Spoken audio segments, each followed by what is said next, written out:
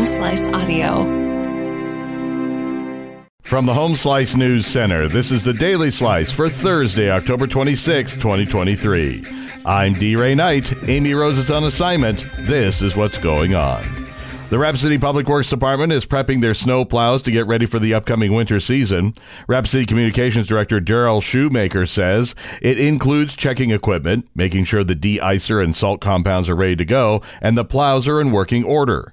When storms are about to hit, the street department usually lays salt solution on roads before the storms to prevent ice and buildup. Then they plow the main streets first to allow traffic to flow. Also, Rapid City, along with Pennington County, is reminding residents that they offer winter text alerts. Ranging from major emergencies to minor detours and traffic delays, the alert system is a convenient way to get a heads up before you head out the door. To sign up, you simply text the name of the alert system to 888-777. All available alerts are listed on the Pennington County website. The City of Rapid City is seeking to fill vacancies on several citizens' committees, boards, and commissions. The city has more than 30 boards, committees, and commissions that advise the mayor, city council, and departments on a variety of issues. In most cases, appointments are recommended by the mayor and confirmed by the Rapid City Common Council. Those interested are invited to complete an interest application found on the Citizens Board and Commissions page under the Government tab on the homepage at www.rcgov.org. In national and international news, Republican Mike Johnson is the new Speaker of the House, and he inherits many of the same political problems that have tormented past GOP leaders.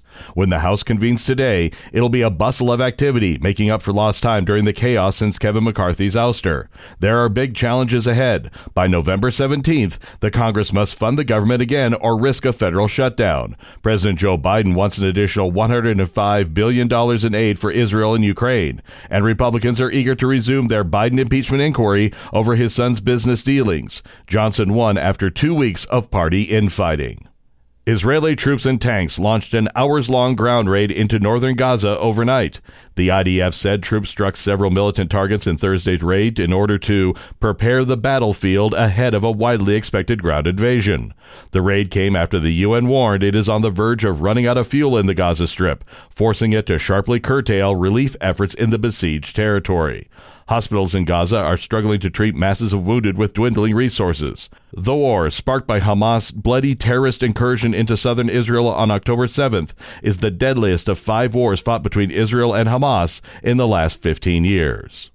Officials say at least 22 people are dead after a man opened fire at a bar and bowling alley in Lewiston, Maine. Police are searching for a person of interest, Robert Card, who is a trained firearms instructor. A shelter-in-place advisory is in place for an area that includes Maine's second-largest city and nearby Lisbon. Card was a firearms instructor believed to be in the Army Reserve and assigned to a training facility in Saco, Maine. He is said to have mental health issues. Officials did not provide details about his condition or treatment, but said Card had reported hearing voices and threats to shoot up the military base. Your weather forecast from the Home Slice Weather Center. Wintry mix expected this morning, then snow in the afternoon with a 1-inch accumulation and a high of 29. Low tonight, 14. And that was your Daily Slice for Thursday, October 26, 2023. The Daily Slice is a production of Home Slice Media Group, hosted by D. Ray Knight with Amy Rose. Executive producer Mark Houston. Engineered by Chris Jaquess. I'm D. Ray Knight. Have a great day.